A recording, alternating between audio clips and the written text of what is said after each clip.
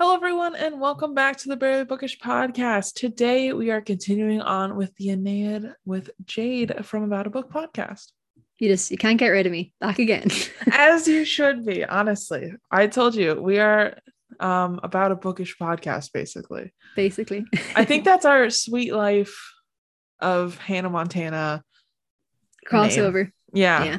This crossover episode will continue until we run out of Greek mythology. We're getting near the end. I mean, we've done like the main text. Suddenly maybe we're gonna Dante's Inferno next. Who knows? Yeah. We'll have to bring out Edith Hamilton's mythology book, and we're just gonna go through the whole thing. It's gonna be great. This is gonna become a Greek mythology podcast if we continue on with this pretty soon. Yeah.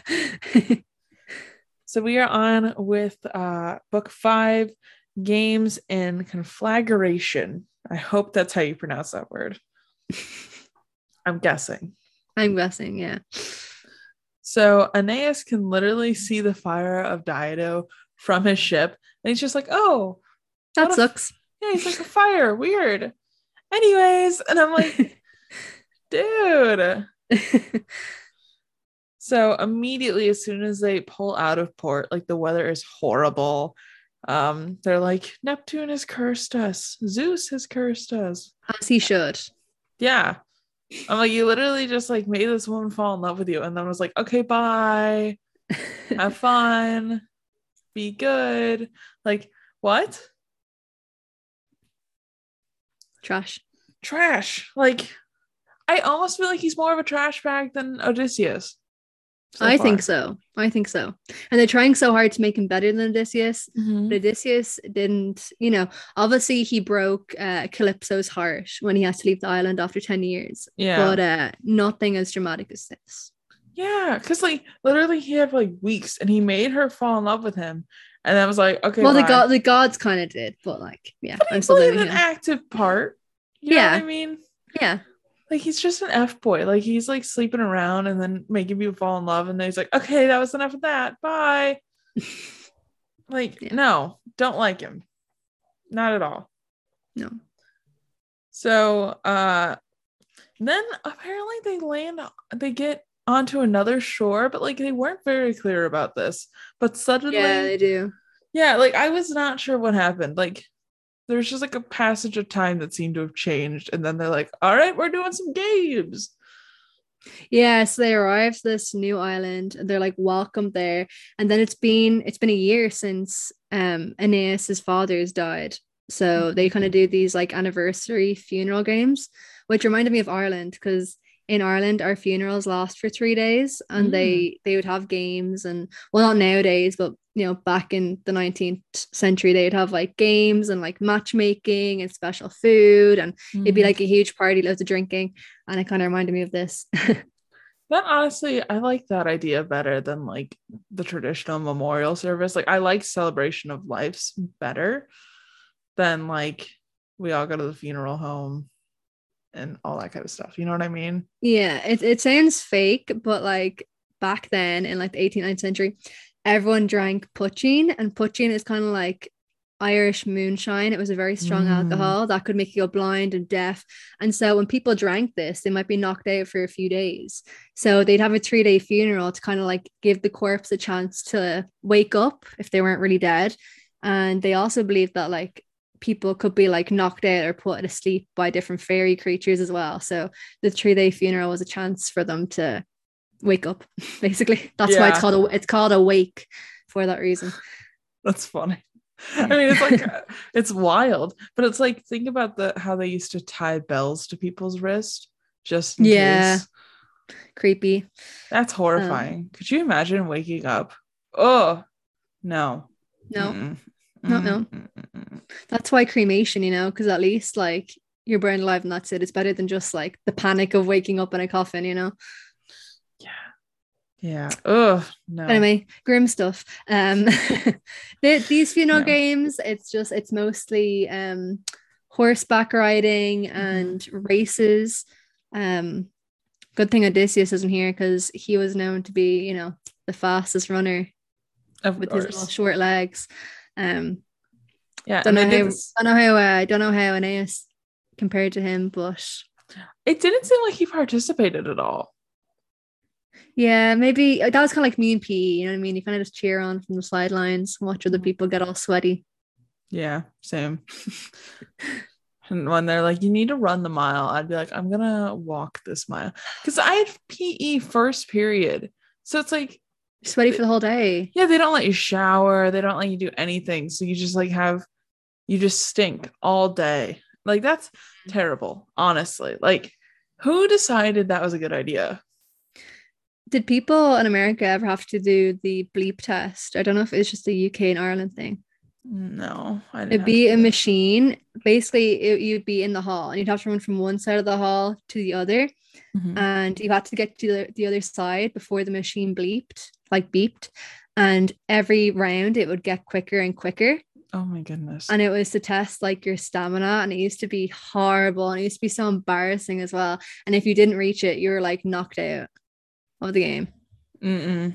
Mm-mm-mm-mm. Yeah, it was horrible. No, no, It was thank like you. traumatizing. No, I literally RPE was a joke. They would be like, okay, do your mile. Okay, good job. And I was like, cool. And then they'd walk. The PE teacher always had like um a golf cart, and they'd like Mhm. follow behind you and they'd be like, all right, go faster, you gotta run. And I'm like, no, simply I will not. In a golf cart, that's ridiculous. Yeah. It's like a running joke that every PE teacher has a Ha, golf cart. running joke. Did I yeah, like in America, every PE teacher seems to have a golf cart. Don't know why. Ridiculous. Yeah, it's just a thing they have, and then who knows? Well, I feel like in this scene, Aeneas is like the PE teacher with the golf cart when he's watching everybody else play these games. Truly, truly love that segue. Yeah, but the whole point of these games too was to show like how respectful and pious he was. Like, you know, he's doing the right thing, he's doing these funeral honorary things. And it's also kind of reinforcing that like father and son theme, which is like very common. It was like very common in the Odyssey as well. Yeah. So it's kind of trying to mirror the Odyssey in that way as well. And for some reason, this last 9 days, and then after the 9 days, the sky's clear. They also like ruined a couple of ships a little bit in their ship racing.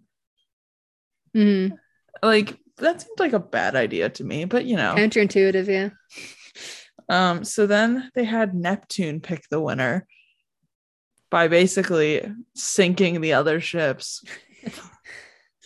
And then one of the ships ends up hitting a reef, and then they like just trash all these boats. They lose all the oars, and then like they go through the list of all the prizes everyone gets, and I truly was just like, this is too much. Like it was a participation trophy. Every single person got a prize. Like it seems like Aeneas keeps like his entire wealth on his own ship to then give out to people throughout his like trip. Yeah, pretty much. Like he has so much random stuff. Like why would you keep all this stuff? Glory and fame, basically. Apparently. But I was reading actually about the history of like participation prizes.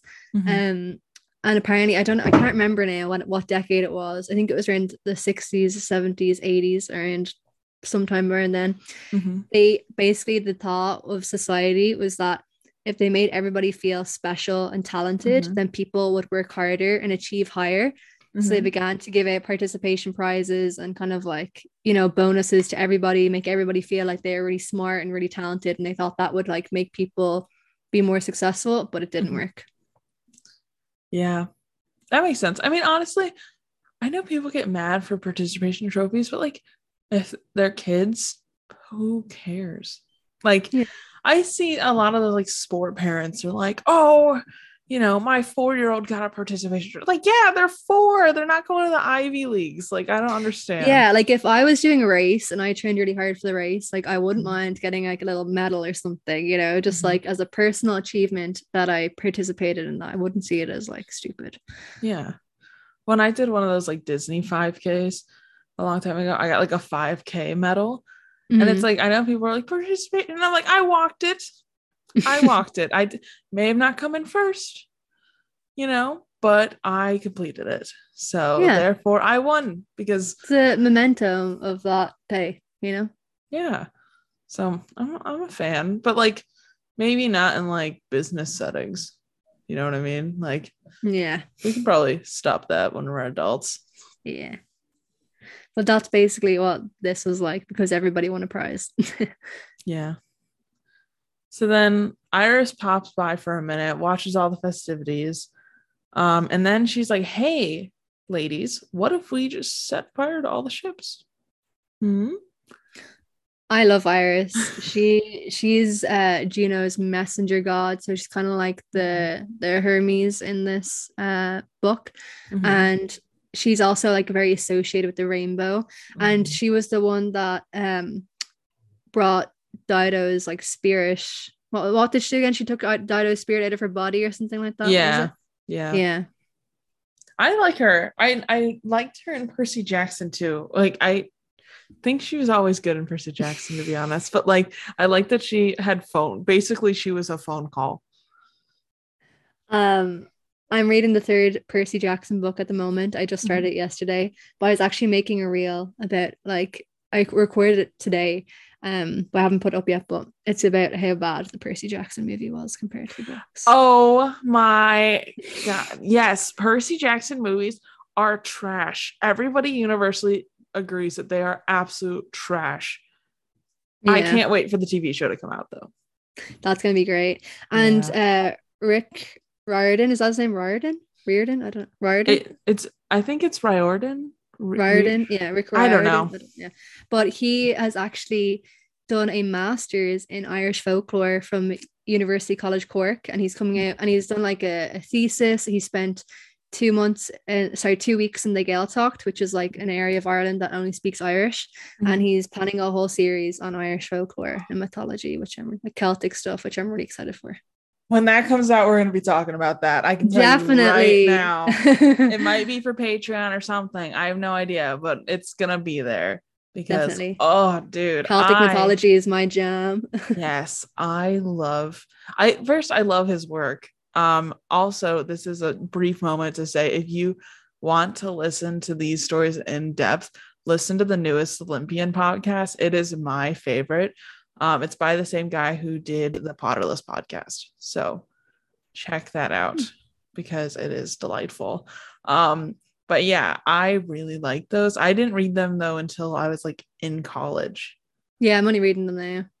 Yeah, I think I read them 2-3 years ago and they're very good. So yeah. But yeah, so apparently the ladies immediately know that Iris is a goddess and it's not the person she's pretending, because she's like, she's literally laid in bed sick. I just saw her like 30 seconds ago. So the gods and their bad disguises literally strike again. My favorite like thing. And then like the funniest thing to me though is that like the women are like, actually that doesn't sound like a terrible idea, and then just go and do it anyways. As they should. Yeah. Because like listen, they've been stuck on this boat forever, you know, like it's been years at this point. They just want to settle somewhere and they're like, this place is good enough. And then they're like, let's just not go to Rome. Like, what if we just hang out here? Like, because you got to think about it. Most of them are probably trying to start families. Like, could you imagine raising a child on a boat? That sounds horrible. Yeah. Yeah, no, thank you. That sounds terrible. Where are these women that are on Aeneas's boat? Yes. So he had girls on his boat too. Okay, I thought he only had dudes on his boat. Well, it sounds like he has like families. Like he took as many people from Troy as he could. Well, if you're trying to start a new city. Yeah, you can't just be like, all right, men. Yeah. gentleman. Repopulate this city on your own. Yeah. He's like, all right, we'll find wives somewhere along this journey. Because it's like he tried to bring his own wife, but his wife died, and then I guess his son died too, which I didn't realize. I thought the grandpappy and the son made it out of there, but then like in the next chapter they're like, no. And I was like, ew. Disclaimer for the readers, we're not brain dead. It's like this book is very easy to mix bits and pieces because of the way it's written. It's a tough text, and that's why we're making a podcast about it, because we're trying to make sense of it. Yes. Like we'll probably miss stuff. And I have to say as well, this is my second time reading it. So, and I'm still confused, you know. Yeah. I want Emily Wilson to go through and get this one done, because I need someone that's a little bit easier to read, to be honest.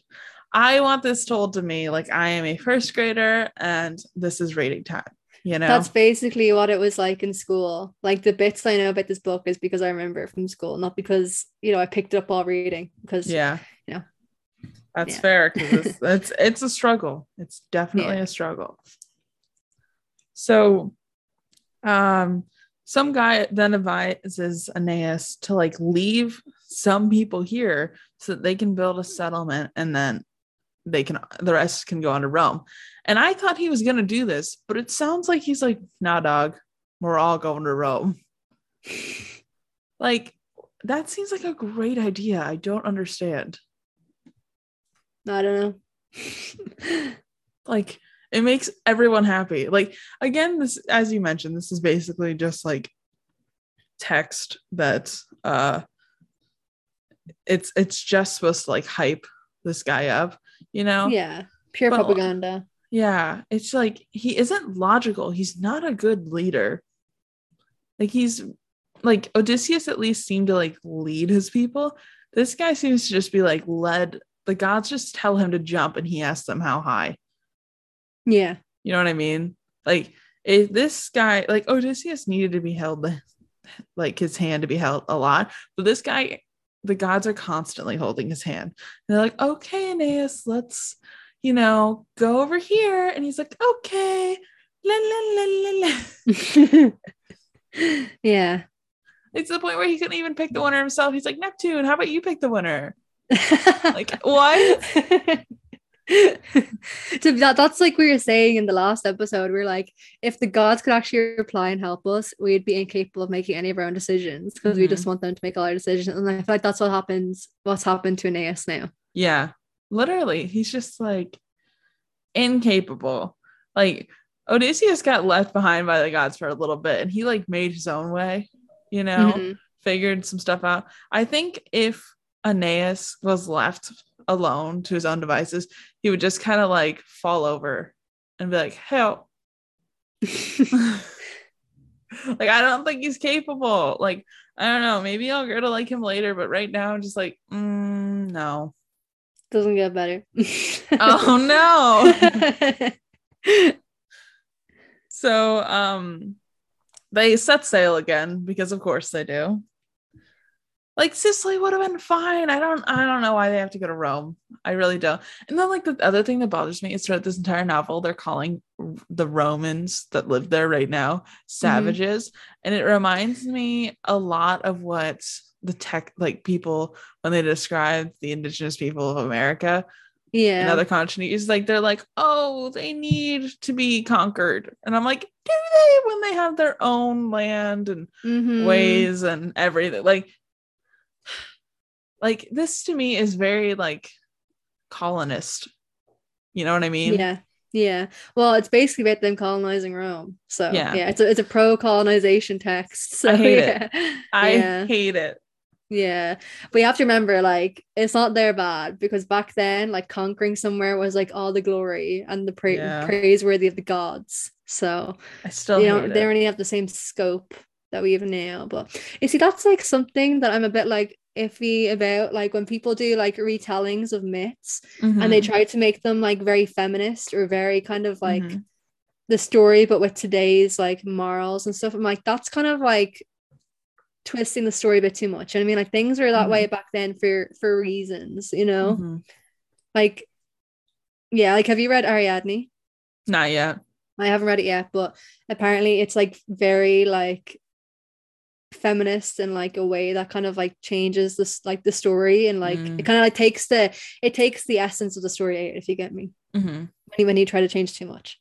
Like imagine if someone tried to tell the story but made it like not pro-colonialism. It would just take away the whole like thing of the story, you know what I mean? Yeah, because there's like, then they're just like, oh, we happened into Rome, la la la la la, you know, like, yeah, they like just gave us this Cersei's place. really good because they're making Cersei, you know, Madeline Miller made Cersei like a powerful female character, so like yeah, that was a good way to kind of incorporate the feminism into it. But I feel like when you try to like, oh, giving the women of Troy a voice, like that's all great, but then when it actually like changes, like when it, you know, in the story, like it just, yeah, it just, to me, that's like why. Oh, sorry. Like in Song of Achilles, when Achilles is like the only dude who didn't like, you know, rape and kill the women, you know what I mean? It was like, that's unlikely. If he was actually that great of a soldier, he'd be like the ringleader of all that stuff, you know what I mean? Yeah. That's why I feel like I like reimaginings more than retellings, because that's like, I already know the original, but like if you want to change something, like make it very cool, but like change it for everyone, you know what I mean? Yeah, like I've a lot of like I just read Pride and Premeditation, the retelling, which is they take some parts of Pride and Prejudice but make a whole new story. Like some things are hit but not the whole thing, and it's like I like that type of stuff, whereas like I don't want to know exactly what's going to happen to these characters, you know? And like sometimes people are like reviewing books or discussing books and they're giving it about how like, you know, they might have something that we don't really agree with today, right? Like whether it be like how they talk about certain groups or whatever. And it's like you have to think of like back then, like the author and the world they lived in was so different than now. You know what I mean? Yeah. That like that can't really be put against them, if you get me. Yeah. But I'm all for roasting the authors though. Oh, definitely. Love that. Yeah. Love that. The amount of like author roasting that's going to come into this, because Virgil just seems like an absolute trash bag. Yeah. Yeah. We're going to get I feel like Virgil was literally like writing this book like right on the deadline. That's because it seems like very rushed or something, doesn't it? But then also not rushed because there's just like big blocks of text that could have been taken out. But like the amount of like detail and like the amount of like just sense that the Odyssey made compared to this, where it just doesn't make any sense. And it's just like, well, it's like he name drops what's his name? Oh, he name drops it starts with an H. The guy that was like really big in Troy. Hephaestus? No. Hector. They name drop Hector all the time. Like he's I never remember who Hephaestus is. They're like, oh, you know, him, he was like the driver for Hector, and he also fought alongside Hector. I'm like, yeah, buddy, you were in the Trojan War. Everyone fought alongside Hector. What? Like, and it's like Virgil just is like, I feel like he's trying way too hard. And like you said, he gives detail to a lot of things that just don't matter. You know, like with him trying to like hype up Aeneas, he's like really just sacrificing the entire plot of this book. Like this book is like, oh cool, so they all have money because Aeneas has a whole lot of money. Cool. Yeah. Awesome. But anyways, they set sail again. Someone named Salminus comes down from Olympus, throws the helmsman off the boat, and then just has them like setting up course to hit the sirens. And then that's completely thrown out. Like he leaves this cool cliffhanger. You're like, oh my gosh, you're gonna go defeat some sirens. And then the next book, they're like, just kidding. I know. Forget that plot. Like every time you think this book is getting interesting, it just diverts. I know. And it's like everything, it's like he's basically building up all these characters, which is not something I care about. You know, it's like you want to know about like the cool places they visit. Like that's the entire reason you read a story like this. Like I got to, in the Odyssey, I learned about, you know, The Cyclops, I learned about like the Lotus Eaters, everything. Like Circe was really cool, Calypso's island, all that cool stuff. But this one's like really like divulging into everybody that's on this ship. And the second we're like, oh, we're gonna hear about some sirens, right? And they're like, no, you aren't. Yeah. But they're there, and you're like, cool. Like, I kind of want to go and do a step-by-step view of the Odyssey versus this, because it's like, I feel like the Odyssey, he's hitting it in the same order. Like, Virgil is very much like, oh, so first you go see Scylla, and then you go to Calypso's island. So we're going to go see Scylla, and then we're going to go to Diodo's island. Like, what I want to know is, right, so after the Trojan War, Odysseus was trying to go to Ithaca, and he was trying to go to Rome. Like, if I'm surprised they didn't overlap at any point. You know what I mean? Right. They're hitting all the same islands and stuff, and it's around the same time period. I presume, since it's after the war. Yeah. I suppose like he was stuck on like Calypso's island for like 10 years. Well, like how many years? 6 years, something, I can't remember. So maybe that's the reason why. But you could have had Odysseus in here for a little cameo. You never know. Yeah. That would be interesting. Yeah. It's so weird because it's or or he lands somewhere and they're like, oh, Odysseus was just here. Like, you're so much better than him. He was terrible. He could have put something funny in like that, but he didn't. I know. Virgil is really out here missing every opportunity constantly. You know, the way in the last episode we were saying how Virgil actually wanted this to be burned on his deathbed because he wasn't happy with it. I wish they had listened to his wishes, to be honest. I know. It's not good.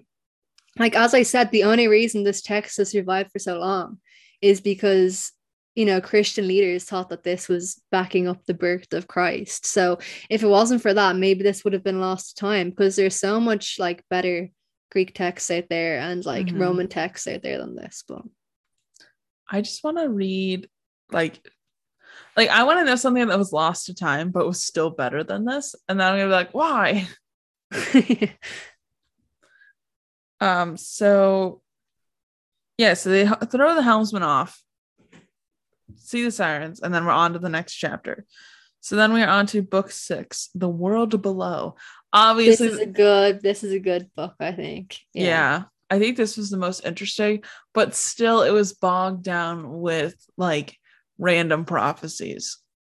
You know what I mean? Well, this is the big hitter, you see. So I suppose we'll talk about the chapter and talk about when it comes to it. But this is the most propaganda heavy chapter, and this is the chapter that relates the closest to the Odyssey, I would say.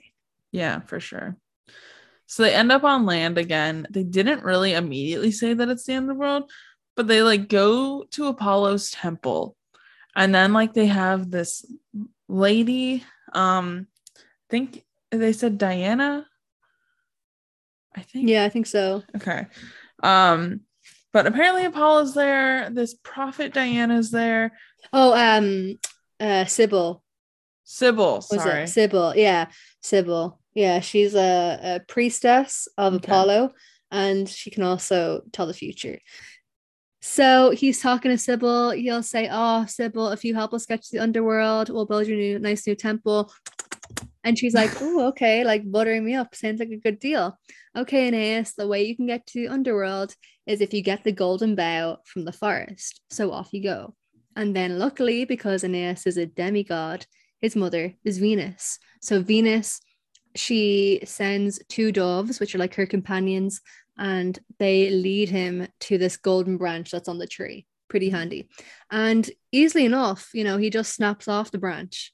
And that's kind of the end of it. I thought there'd be something more exciting. Like he had to like forge this special kind of like sword or axe, or, you know, he had to prove he was mighty enough to grab it. But no, you know, there's just this gold branch. He just plucks it like any other branch. And he brings it into this cave. And that's what leads him into the underworld. And to be honest, for my leaving cert, so for the Irish version of the, what do you call them? SATs? Yeah, SATs, ACTs. Yeah. For the exam, we had to compare the Odyssey to the Aeneid, and as you can guess, there's no comparison. The Odyssey is just so much better. Like to get to the underworld, Odysseus was way more badass. He had to like slit the throat of like a what was it, a black goat, wasn't it? A goat or Mhm. something like that.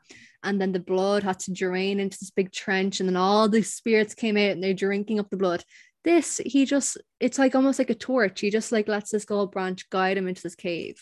Well, it's like you think Just, just Hades lets anybody wander through? Like, yeah. I don't like, maybe the whole reason people don't go is because they don't know like they need the golden branch to get there. But I wish there was more of an obstacle or something. mhm. This is what we mean. He's kind of missing out on opportunities to be interesting here, you know? Yeah, it's like it feels like his cover fee to go into his house is like $1. He's like, okay, pay the dollar, you can come in, go out. You know, this is really your world. So Yeah, whatever. and if it's trying to be like the Odyssey, would it not make like sense, like continuity wise, that the way into the underworld was to do the thing Odysseus did? Right? Or maybe every person has to do a different task to get in. I'm not too sure. I feel like Aeneas is literally playing on easy mode, you He know? definitely is. He definitely is. And like, Virgil's trying to prove that he's the most mighty. Like, oh, Odysseus can go to the underworld. Yeah, Aeneas can too. Oh, Odysseus had to like, cut the throat of a goat and build this big trench. Oh yeah, Aeneas could just walk right in. It's just like, Mhm. you're Yeah, they not did. cool. You're not cool. It's like the reason I don't like Superman. Like when you Yeah, make he just gets everything, it too easy. yeah, I don't like it. It's boring. And Yeah. this book very much feels like a first draft. You know what I mean? I mean, I don't know how the book was obtained, but it very much could be like a Mhm. draft. Like, Yeah. uh it might not necessarily be in the finished product what we have now, you Do know? you imagine paying your homie all this money and then like he makes your book terrible? Yeah. Like, I'd be so mad. I know. I haven't looked into it, but I definitely will for our next episode. But it's like I wonder how this book was received. Are people Yeah. buying into it? Yeah. I wonder if it like changed anything about how they feel about Rome, that kind of stuff. Yeah. Imagine like the Pope got like Rick Riordan to write like a book about how Jesus wanted him to be the Pope. You know what I mean? It's kind of like that. It's a bit Yeah. like it's a bit Literally. weird. Like Everyone would be like, cool. No. It's like when people like have autobiographies and then they like pay ghostwriters. You know what I mean? You're yeah, like, okay. defeats the purpose. Like why would you just not have a biography? Yeah. Yeah, right. They're like, I totally wrote this. And you're like, did you? Yeah. Did you truly? And it's like no shame to the game of ghostwriters. I have no problem with you like getting your cash. I just think it's funny when they're like, oh, I wrote this myself. Yeah. No, you didn't. You definitely did not do that. So then, they're trying to like find a boar. Oh, so basically they go into Hades and the underworld and they like meet a whole bunch of people. He sees Dido, he sees like so the thing is though, it's like it's only people we met on this trip, you know? Like Mm. whereas with Conveniently. Yeah. yeah, with Whereas like Odysseus. in the Odyssey, it was kind of like, oh, this is your old buddy from the war, Mm-hmm. And yeah. Like it seems like Aeneas's life started when this story started, and that's something I've never liked in books. That's it. That's what makes him like so less believable as a character Yeah. because you don't know his background or anything. Yeah. Like at least, with Odysseus, he Mm-hmm. was kind of alluding to his life back in Ithaca and his wife Mm-hmm. Penelope and his son and things like that. Whereas this is just totally focused on Rome, totally focused on the future. It's like, want to know more about you? What was it like having Venus as a mom? You know what I mean? Yeah. And he Like, doesn't mourn his family that he lost at all. You know what I mean? Like he's lost his wife, his well, he kind of son, and his father. you could argue that the funeral games were like him mourning and showing respect, but his wife, he paid her dust, honestly. Yeah. But he like doesn't cry, Odysseus cries multiple times. Yeah, that's very true. And it's like Aeneas is apparently too hard to cry, but it's like your whole family is gone and you are alone, my guy. Like what? So then they're like, hey, you're gonna have to sacrifice a boar for that random guy that died on the shore. And he's like, okay, so I guess like someone just died getting off the ship somehow. Um so then he said he was like talking to that guy, that his helmsman that died, and he was like, hey, they told me that no one would die on this journey. He's like, well, I didn't die at sea, I swam to Rome and then died there.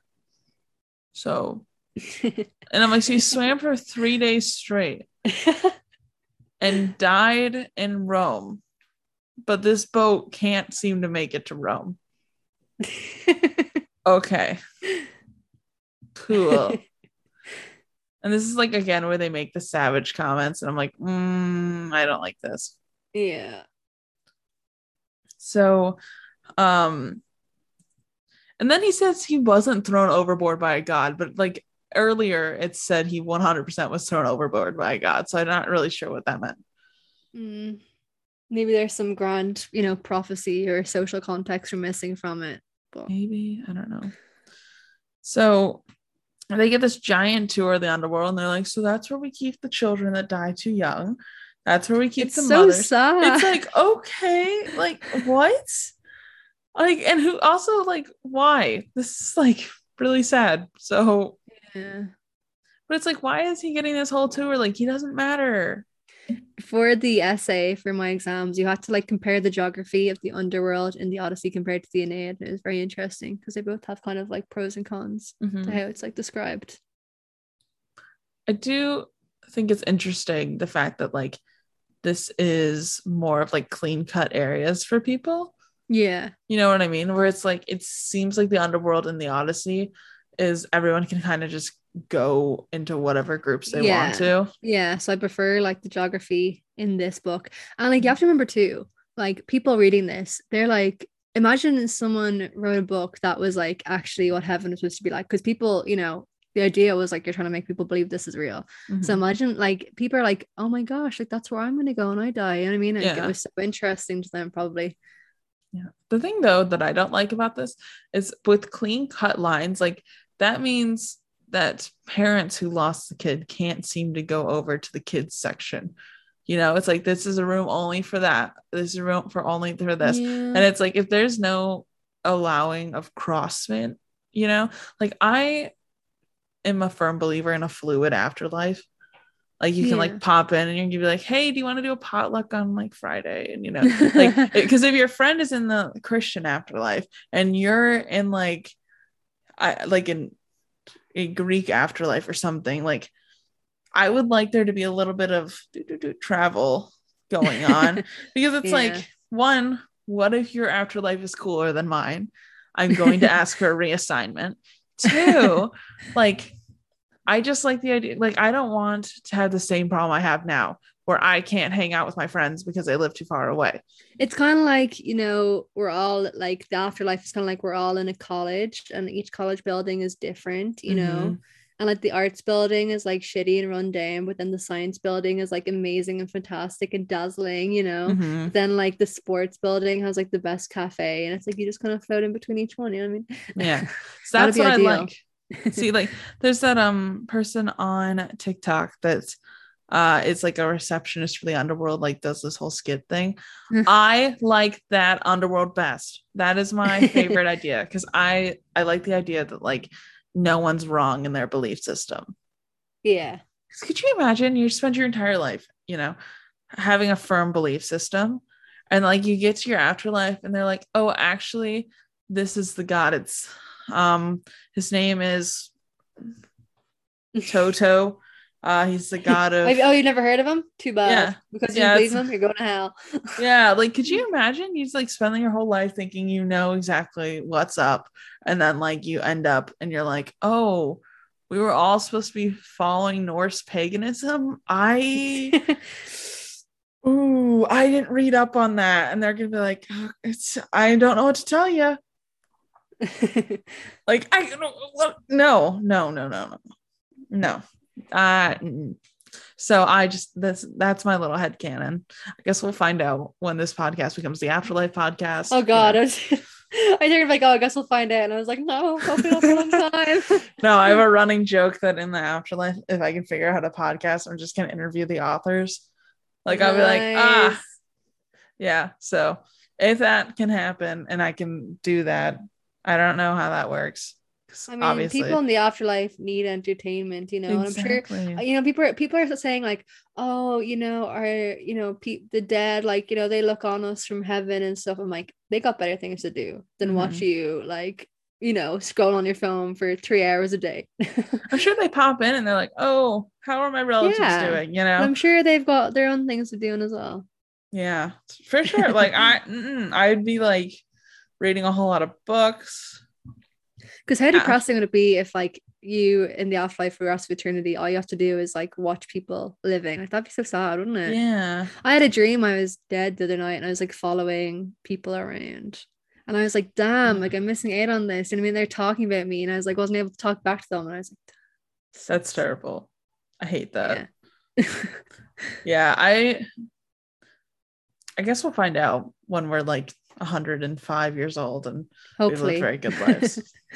I saw that was it Jeffrey Bezos is trying to extend human life to like 150. I'm like, I don't know if I want to be here this long. Like that sounds terrible. No. My bones are gonna be like snapping as I stand up. Like, no, thank you. Anyways, so After that very grim little tour, let's get back to what we were saying about the afterlife, the underworld. I mean, how could you not? You know, you can't just be like, oh yeah, let's just talk about this and not relate it to our lives at all. Yeah, whatever. Yeah. Yeah, it's a barely bookish podcast because, as we said, we barely talk about the books. You know, exactly. Now you understand the tagline. So basically, he then also runs into Dido in the underworld, and she's like still mad, and he starts crying, and I'm like, yeah, dude, like he broke her heart, and then she kills herself. Yeah, and she kind of gives him like cold shoulder. You know what I mean? Like, as she should. But she was hanging out with her first husband, and that's fun. Nice. That's nice because you could tell that she thoroughly loved him. You know, good for her. He also doesn't see his wife, like his first wife. Is that weird? Yeah. You see, like maybe like I'm trying to, you know, try to understand maybe. You see, Odysseus, he says that he married for love, right? Like he really loved Penelope and that's why he married her. It wasn't a marriage of convenience. But maybe Aeneas's marriage was a marriage of convenience. Maybe that was kind of the situation, like, oh, you're meeting this girl, you're gonna marry her. You know what I mean? Yeah. Whereas like Odysseus, he was actually like in love with his wife. Maybe Aeneas didn't really care about I feel like he didn't care about his wife, like, you know. Yeah, because like it would have been like 6 months later or something that he was trying to marry Dido. Yeah, and like he had his father on his back when he was trying to escape a couple books back, and then his wife was just like trailing behind them. You know what I mean? Like, he could have like held her hand or something. Yeah, you know, kind of dragged her along too, but like, if he's that great of a warrior and he's that great of a guy, he could have found a way to save them both. But so I feel like he just didn't care about her that much. Yeah, like I would have had my family, both my hands, you know, everybody be holding hands as we're running away. Like, yeah, I want to see like a character analysis of Aeneas because I feel like he really just isn't that developed. Yeah, me compared too. to Odysseus. Someone send that to me on Instagram or Twitter, whatever. I want to see it. Send it to both of us. That'd be great. Yeah. I want the scholarly article about why Aeneas is a trash bag. So then he like runs into his dad. His dad like gives him the entire outline of like what Rome's gonna be like. Yeah, this here's the propaganda. He's basically giving a description of how mighty Rome is going to be, starting with like Romulus and all this, and this big line of all the rulers, and then it's going to end with Augustus Caesar, the guy that's in power now, the guy that's commissioned this book. So this is basically just to show that like it's a very long-winded way with saying that like it's always been destined that Augustus Caesar would take over and rule. Because obviously, remember I said in the first recording, people were not very happy with Augustus Caesar at all. So this is kind of trying to win them over. I thought Aeneas paid for this book. I didn't realize Augustus Caesar paid for this book. So Aeneas is like his great grandfather, something like that. Wait, what do you mean Aeneas paid for the book? I thought Aeneas paid Virgil for this book. Aeneas isn't real.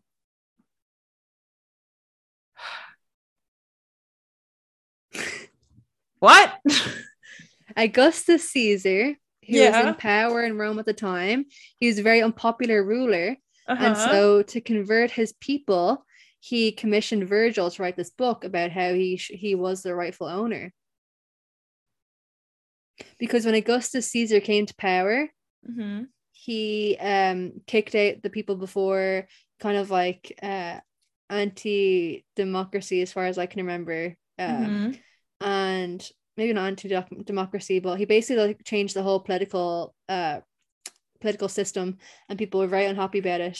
And it was a time of horrible political unrest in Rome. And so in a panic, he commissioned this book off Virgil, his author friend, and he told him to write a book about how he was the rightful ruler of Rome and to try and make him seem good. Okay, so basically Aeneas was, I think he was mentioned in the Iliad, so he was a character, but he wasn't a historical figure per se. So he basically is supposed to like symbolize Caesar then? You see, he's supposed to be Caesar's like distant relative. Okay. This whole time I thought Aeneas was the one who was like the real guy commissioned this book, and I was like, how do you know all this stuff in this moment? I was like, how do you know all this stuff about who's going to do it? Wow, weird. That's funny. Okay. All right, never mind. Still Aeneas trash bag. This makes this kind of funnier then. He's like, oh yeah, they told us, they predicted all of this. The gods were like, yeah, this is totally gonna happen, and then it happened. Weird. Yeah, that's funny.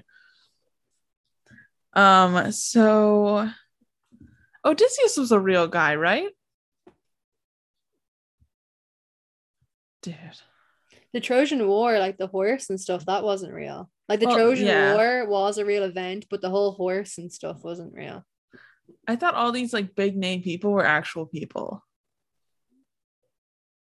Not as far as I know. Weird. Maybe you can find something for like Achilles, but I don't think he's real either. Huh. All right.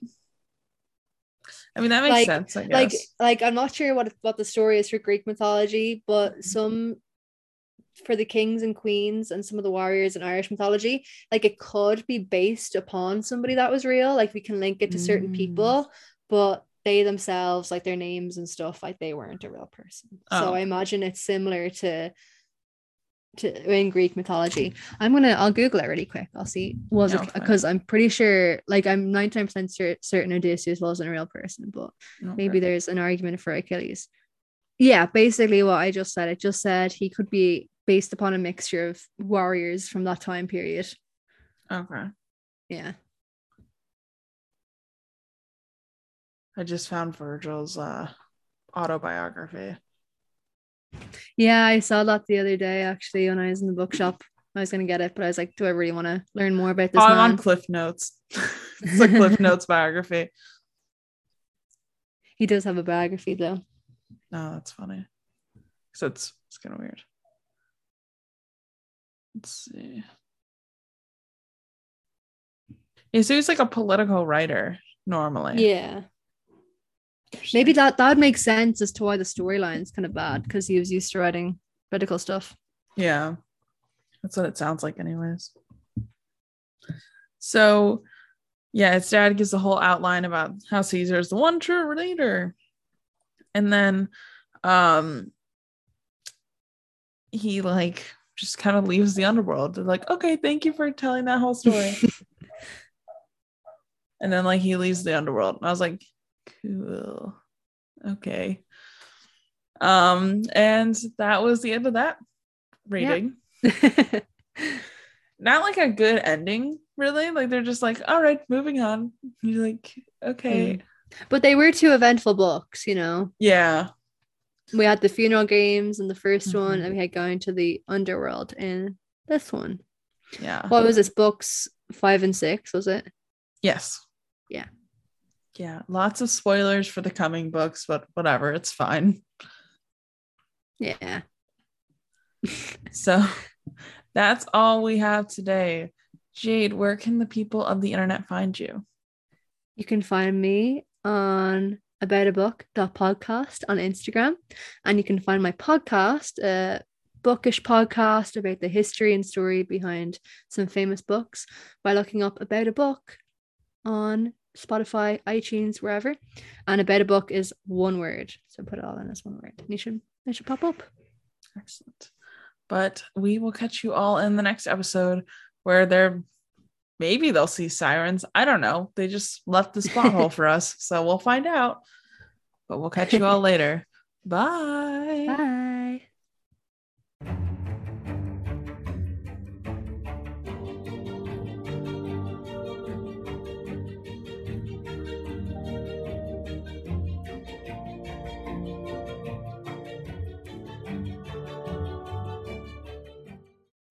Thank you all so much for listening to this episode of the Barely Bookish podcast.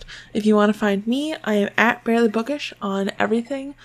I'm also on Twitch, and you can get some exclusive episodes and bonus content over on Patreon.